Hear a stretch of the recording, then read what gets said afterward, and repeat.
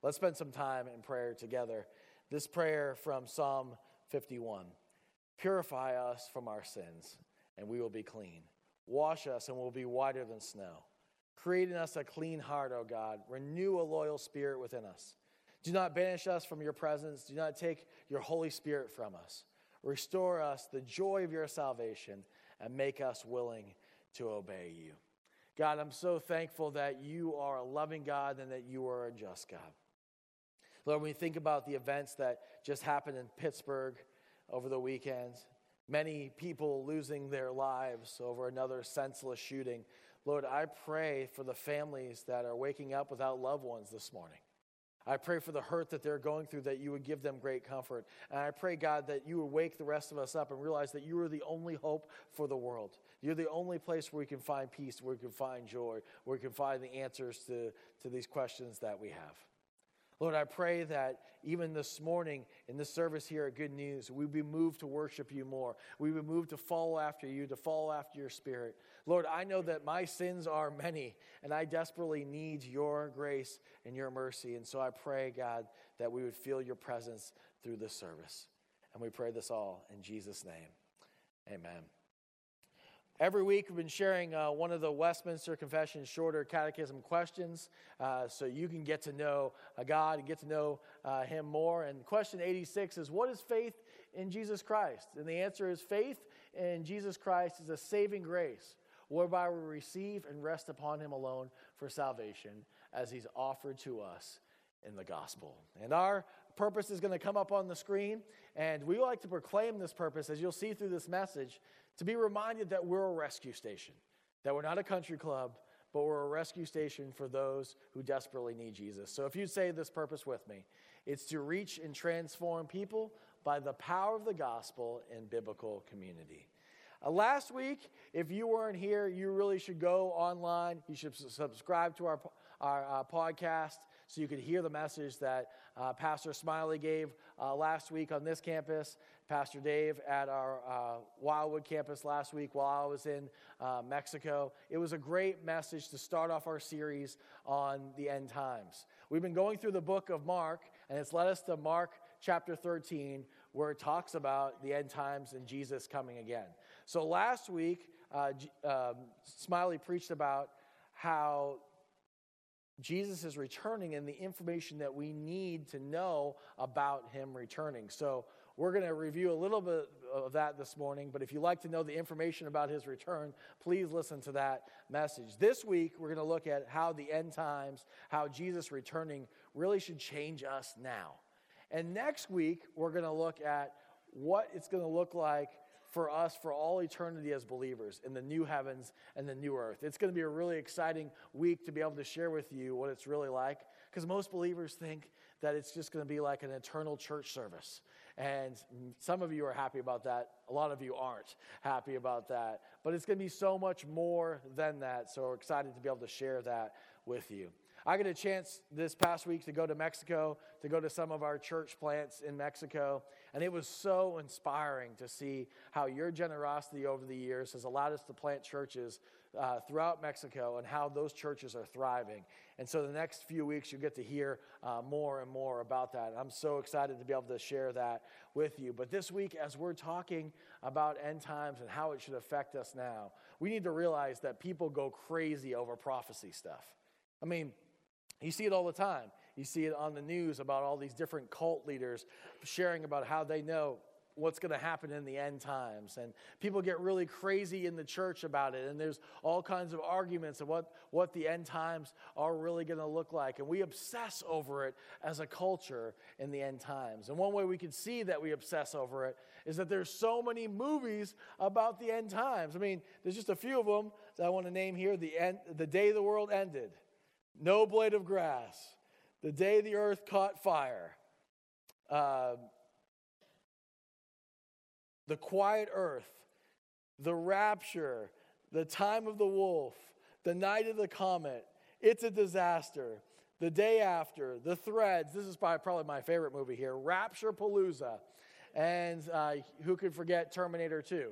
So that's just a few about what the end times are going to look like. We obsess over prophecy. You obsess over the end times. And the thing that you need to know the most is that Jesus is returning. And the thing that's so important and so vital to you, for you to know why Jesus is returning and why I know that for certain, is because Jesus is a promise keeper. And he promised that he was returning, that he is going to return.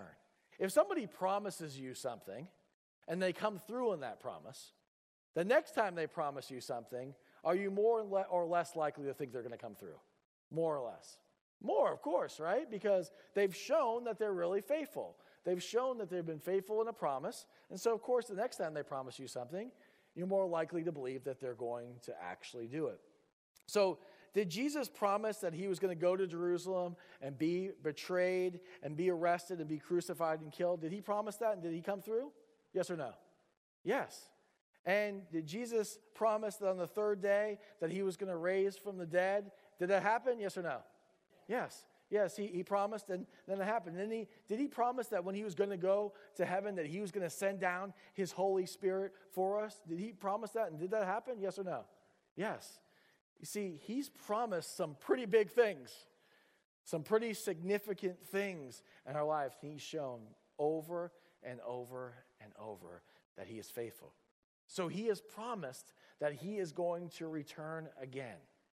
And because he's fulfilled all the other of his promises to us, then we can be certain that he is coming again. And I know some of you are thinking, well, come on, let's go. What are we waiting for? You see, the reason that Jesus is waiting is because he is a loving and gracious God also. See, many of you have family members, have friends, have classmates, have coworkers who don't know Jesus. There may be some of you here in this room that you've never trusted in Jesus for eternal life, and that's why he's waiting. That's why he's delaying his second coming, to give you a chance to be able to be forgiven of your sins and put your faith and trust in Christ. But it's absolutely vital that he returns. Because if he doesn't return, then we're stuck in this state of things. We're stuck in a world where there's mass shootings. We're stuck in a world where there is cancer, where there's disease, where there's hurting people, where there's marriages that are dissolving, where there's all kinds of issues in our finances and in our schools and in our workplace, all kinds of ways that we see sin in our world. If Jesus doesn't return, then we're stuck in that. But he's promised that he's going to return, and he's going to renew, and he's going to restore all things. And we see that in Mark chapter 13. Now, Mark chapter 13 is a really, really vital piece of Scripture. And so we're spending 3 weeks on it. But it's a whole chapter, and I thought I could stand up here and I could read the whole chapter because I think it's really important that we see how all Scripture flows together. But I thought it'd be a little bit more interesting if we do a dramatic reading of this Scripture. So for the next few minutes, here's that dramatic reading of Mark chapter 13. Chapter 13. As he was leaving the temple, one of his disciples said to him, "Look, teacher, what massive stones, what magnificent buildings."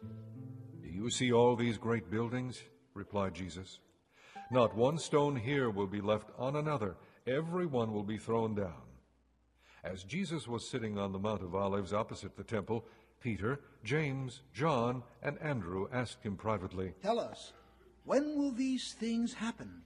And what will be the sign that they are all about to be fulfilled?" Jesus said to them, "Watch out that no one deceives you. Many will come in my name, claiming, 'I am he,' and will deceive many. When you hear of wars and rumors of wars, do not be alarmed. Such things must happen, but the end is still to come. Nation will rise against nation, and kingdom against kingdom. There will be earthquakes in various places, and famines. These are the beginning of birth pains. You must be on your guard.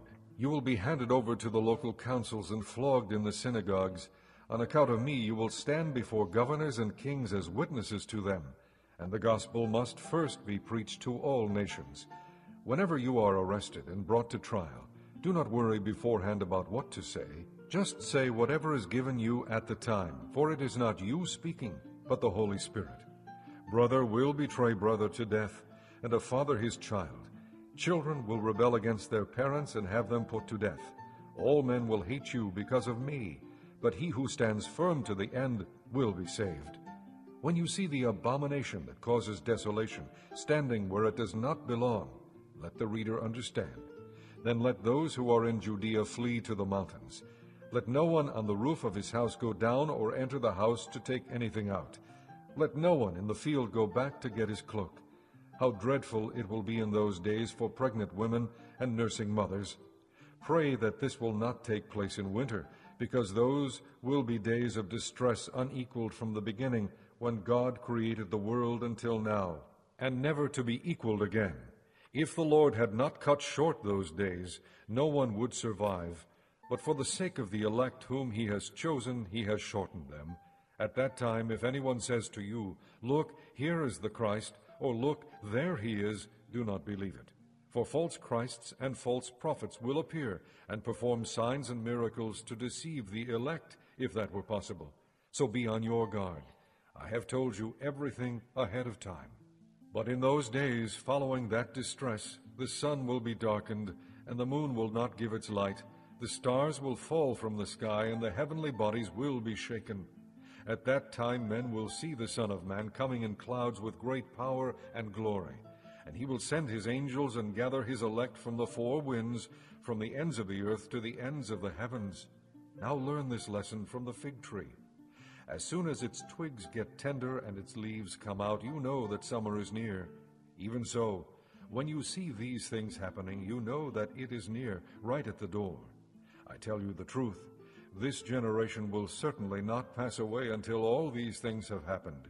Heaven and earth will pass away, but my words will never pass away. No one knows about that day or hour, not even the angels in heaven or the Son, but only the Father. Be on guard, be alert. You do not know when that time will come. It's like a man going away. He leaves his house and puts his servants in charge, each with his assigned task, and tells the one at the door to keep watch. Therefore, keep watch, because you do not know when the owner of the house will come back, whether in the evening or at midnight, or when the rooster crows, or at dawn.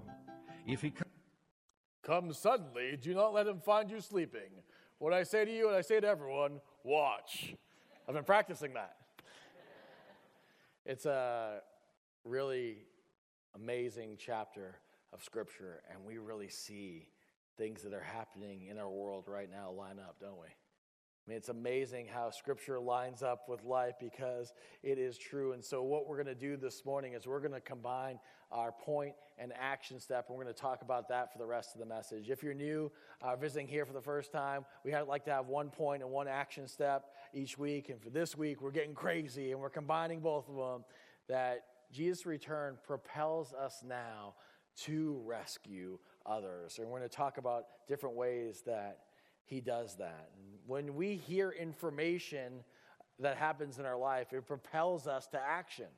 When we hear that someone is sick in our family, it propels us to pick up the phone and call them. When we hear that there's someone in our small group in need, it propels us to go on TakeThemAmeal.com and take them a meal. When our favorite band or musician comes to town, what does it propel us to do?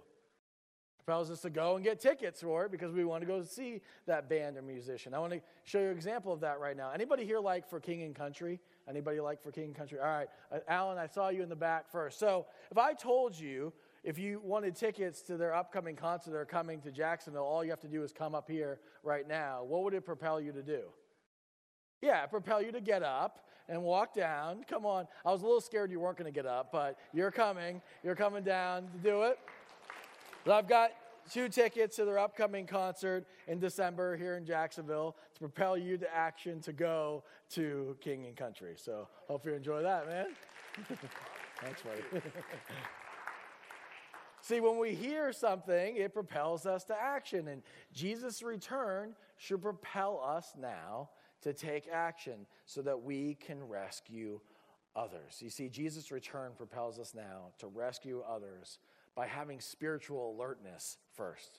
Do you know that the New Testament writers were so eager for Jesus' return that they wrote about it often? 300 times in the New Testament they wrote about it. 1 out of every 13 verses is about Jesus' return. If you were spiritually alert that Jesus was going to return, then of course your actions would be different. If you knew Jesus was going to return today, you would do things differently. There's a church that I heard about this week that at the end of every service, they say, "The Lord is coming." The pastor says, "The Lord is coming." And the congregation says, "And it could be today." Maybe we'll start doing that here at Good News. But it could be today. This could be your last time to repent from your sins and turn to Jesus. This could be the last time that you have a chance to forgive someone in your life. This could be the last time you have to share the gospel. It could happen at any time. We're living in the end times, and so we need to make sure that we're prepared ourselves. We need to make sure that we're prepared for what's going to certainly happen. We're either going to die, 100%. None of us are getting out of this life alive, or Jesus is going to return. One of those two things is going to happen, and we need to be spiritually alert. I can remember a time in my life, not so long ago, that I definitely was not spiritually alert. I remember just hanging out with Christy before I was a Christian, hanging out on the Flagler College campus, and we started talking about spiritual things. And she asked me, she said, "What do you think heaven will be like?" And you know what I said? I said, "Christy, I'm here with you now. I think I'm in heaven." Woo! You like that, huh? You like that? That was pretty smooth, right? And she just kind of rolled her eyes and said, "No, what do you really think about heaven?" And I told her, I said, "Well, I don't know. I'm not even sure heaven exists." I was definitely not spiritually alert. How about you? I mean, if I were to ask you right now, are you sure that you're going to be with God in heaven someday? What would you say? And what would you say if I asked you, if God were to ask you, "Why should I let you into my heaven?" What would you say? Now, I know the most common answer because I'm a pastor, and I've asked this question lots of times to people. Do you know what the most common answer is, why I should let you into my heaven? Do you guys know? That's right. Very good. The answer is because I'm a good person. I've done lots of good things. And maybe that's your answer too. I want to tell you right now, as I do the most loving thing that I could do, if your answer is because I'm a good person, I have to tell you that the Bible says that that's not the right answer. You see, the Bible says that for us to get into heaven on our own, we not only have to be good, we have to be perfect. And so we always compare ourselves morally to someone that's worse than us. So of course we say, we're better than so-and-so that we're thinking, but none of us are perfect. We all fall short. That's the bad news, is that we all fall short. But the good news is that the gift of eternal life, the gift of being able to go to heaven, is a free gift. It's not deserved or earned. And Americans really struggle with that. Because our whole life we've been told what? If you want to accomplish anything, what do you have to do? You've got to earn it. You've got to work hard. And so our pull, our nature is to say, if there is a God. I can remember growing up thinking if there is a God, I wasn't sure if there was or not, but if there was a God, I remember thinking that in order to please him, I must have to do really good things. But I was set free by the gospel, and I want you to be set free too. Because Scripture says the wages of sin is death, but the gift of God is eternal life through Christ Jesus our Lord. And it's so important that it is a gift because all of us have fallen short. All of us have sinned. All of us have messed up. I'm chief of it. I'm front of the line of falling short as a pastor, as a father, as a husband, as a follower of Jesus. I struggle each and every day to follow after his word. And because we sin, it's so vital that it is a free gift because none of us can earn it and none of us deserve it. Because Jesus is a loving and merciful God, and he wants to forgive us of our sins, but he's also a just God. And we've sinned against him over and over and over and over and over, and there has to be an answer for all of those sins. And so you see the dilemma? But thankfully, with God, there is no dilemmas. He sent Jesus to solve that problem. He sent the infinite God-man from heaven to earth. He came on this earth and lived a perfect life, a life we could never imagine living. And then he died on the cross for nothing that he did wrong, for everything that we've done wrong, and that we were to do wrong, and that we will do wrong. And he took all that sin on the cross, and he died a painful and terrible and awful death. But then he rose from the dead victorious over our sin. And if we trust in him and we believe in him, we can have eternal life. Have you ever trusted in him? That day is coming.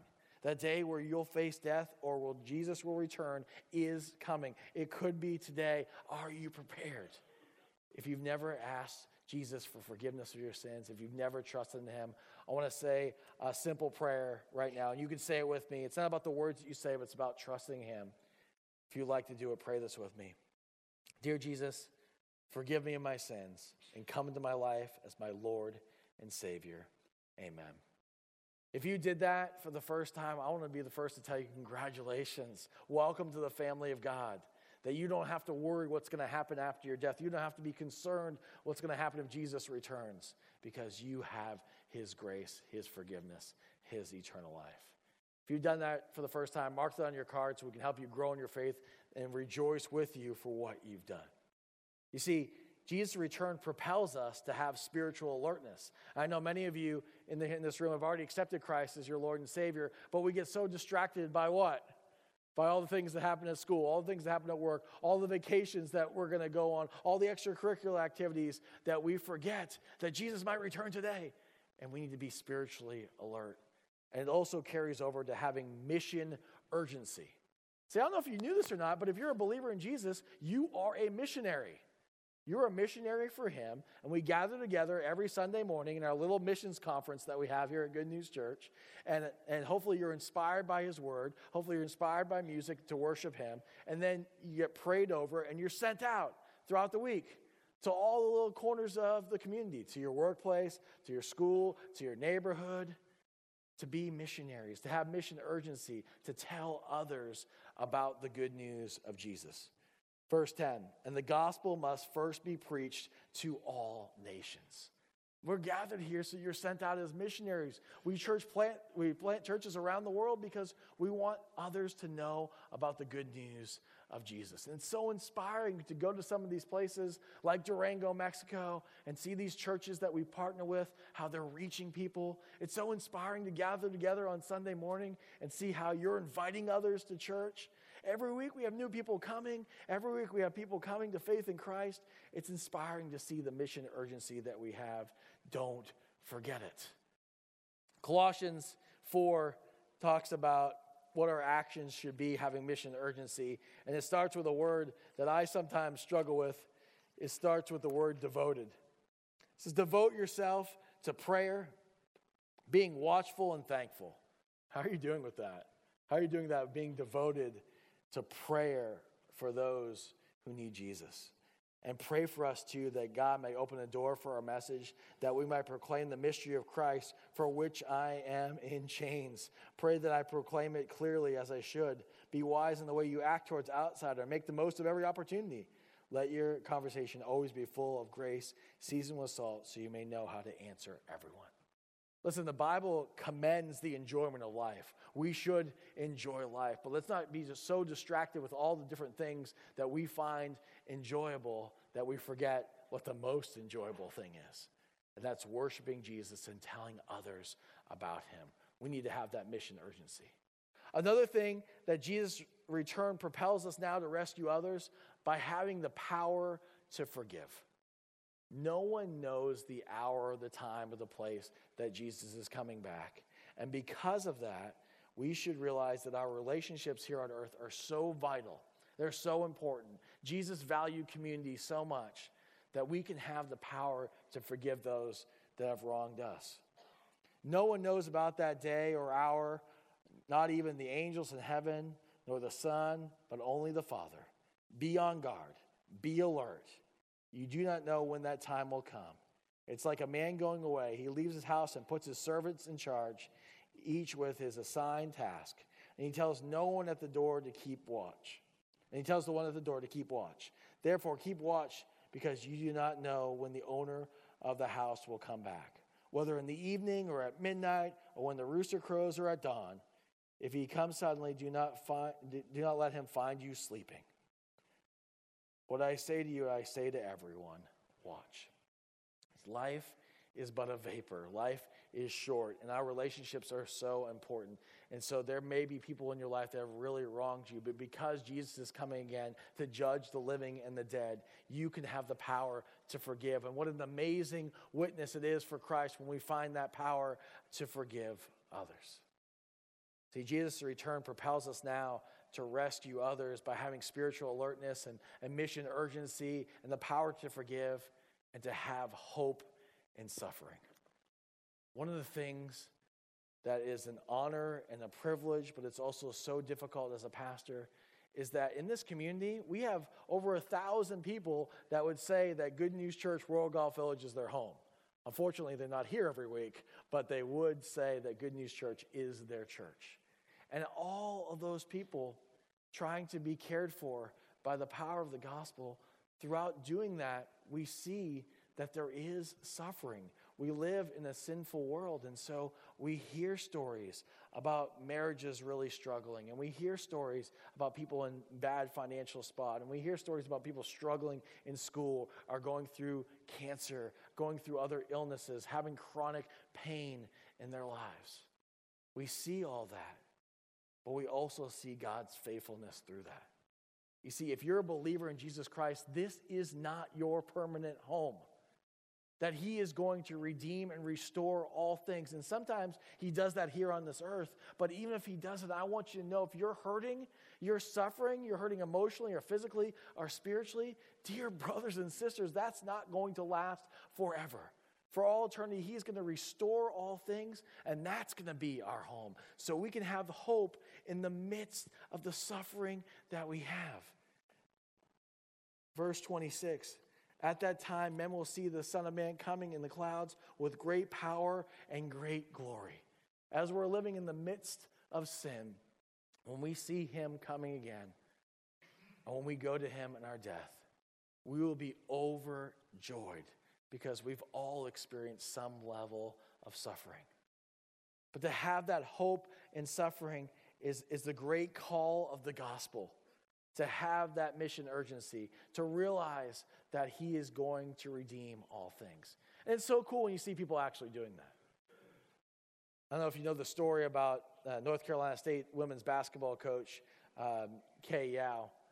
She knew she had terminal cancer. She got the bad news. She knew she wasn't going to survive it. And so what she did, with the hope that she has in Christ, is she created a video sharing with everyone her faith in Jesus.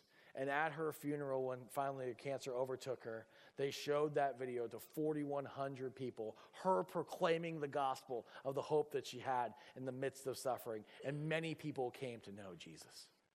See it in our own community, people suffering, going through things. I just saw it this week with the Zelensky family. Brian Zelensky, who does the 2-Minute Grill, usually he wasn't up here for a reason this week because he blew out his knee playing volleyball.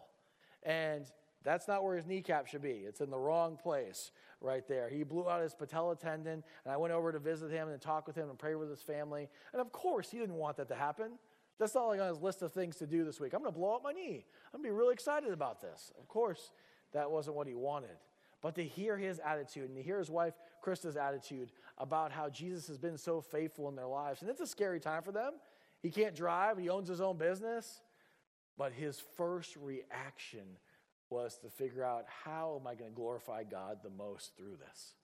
I mean, what an amazing thing to have hope in the midst of suffering. And so if you're suffering right now, know that there is hope. As a believer in Jesus Christ, you're not going to be stuck in this forever. You're not going to be stuck in this state forever. This is just a temporary home. One day he's going to restore all things. So Jesus' return propels us now to rescue others. There's 210,000 people in this county, and the number is growing every single day, that don't know Jesus. They don't know where to find hope in the midst of their suffering. They don't know where to find eternal life. They don't know what to do when they think about things of death. Listen, I've been there. It's a scary spot when you actually stop and think about what's going to happen when your death ends and when your life ends, and you don't have an answer to that question. That's a very, very scary spot to be. And there's hundreds of thousands of people in our community that experience that. And so we need to remember that we are a rescue station. I'm going to close with this story that's kind of near and dear to my heart because it's where I grew up. On the coast of New England, there were these guys that decided many hundreds of years ago to help rescue boaters and captains that were stuck off the seacoast, that their boats were going to be abandoned, that they were struggling in a storm, and they formed a club to go out and actually help these people. And so they would do that time after time after time. More storms would come up. And if you've ever been to New England in the fall going into the wintertime, those storms are wicked. I should say wicked, right? Like a New Englander. You see, they want to help rescue people. And so they did that, but they realized that bringing their boat down and bringing their people down, every time that happened was difficult. So they said, why don't we just build a place right here so we can have the boats be stored and we can go out and rescue people very easily. And so they did that. And they said, we're spending so much time out here, let's just build some beds here so that we can sleep here. So if there's a rescue that happens late at night or early in the morning, we're here to be able to rescue them. And so they did that. And then they said, well, we're here sleeping, so what we should do is build a kitchen. So we've got to eat. So they built a kitchen so they could eat while they're waiting to rescue people. And they said, the time in between rescuing people, sometimes it's pretty lengthy. I mean, what are we going to do during all that time? Let's build a game room. And so they did that. They built a game room. And then as they were waiting and as they were getting older, they said, rescuing people is really tough. So let's start a school so that we can train some younger men to do this, to go and rescue people. And so they did that. And then budget time came, and they realized there was a deficit in the budget. And they said, what's really costing us a lot of money is this school. Let's cut out the school. And some people stopped and looked at what they were doing, and they said, you started as a rescue station, but you're not really doing any rescuing any longer. So they decided to start a rescue station. They went up the coast. They went up the coast and they started a place, and they built the bedrooms, and they built the kitchen, they built the game room, and they started a school, and then they cut the school, and they stopped doing rescuing. And some people said, you're not rescuing any people, and they went up the coast. And now all up and down the coast of New England, you know what you see? All of these yacht clubs who aren't doing any rescuing at all. See, they started on mission to rescue people. Dear people of Good News Church, we are a rescue station first and foremost, because we believe that Jesus' return is coming. And that because that return is coming, that either people are going to face God in that or face God in their death, we need to be propelled to action. We need to be propelled to rescue others. Let's pray together. Lord, I'm so grateful for your mercy on me, so grateful for your mercy on your church. So many times we can get distracted with so many other things to do, but you put us here as a rescue station. Lord, help us to be propelled into action as a church. Help us to have mission urgency in our heart. Help us to have spiritual awareness so that we're able to help rescue others. Help us to have the power to forgive others, Lord. Help us to have hope in the midst of suffering so that we can show people the gospel. We pray this all in Jesus' name. Amen.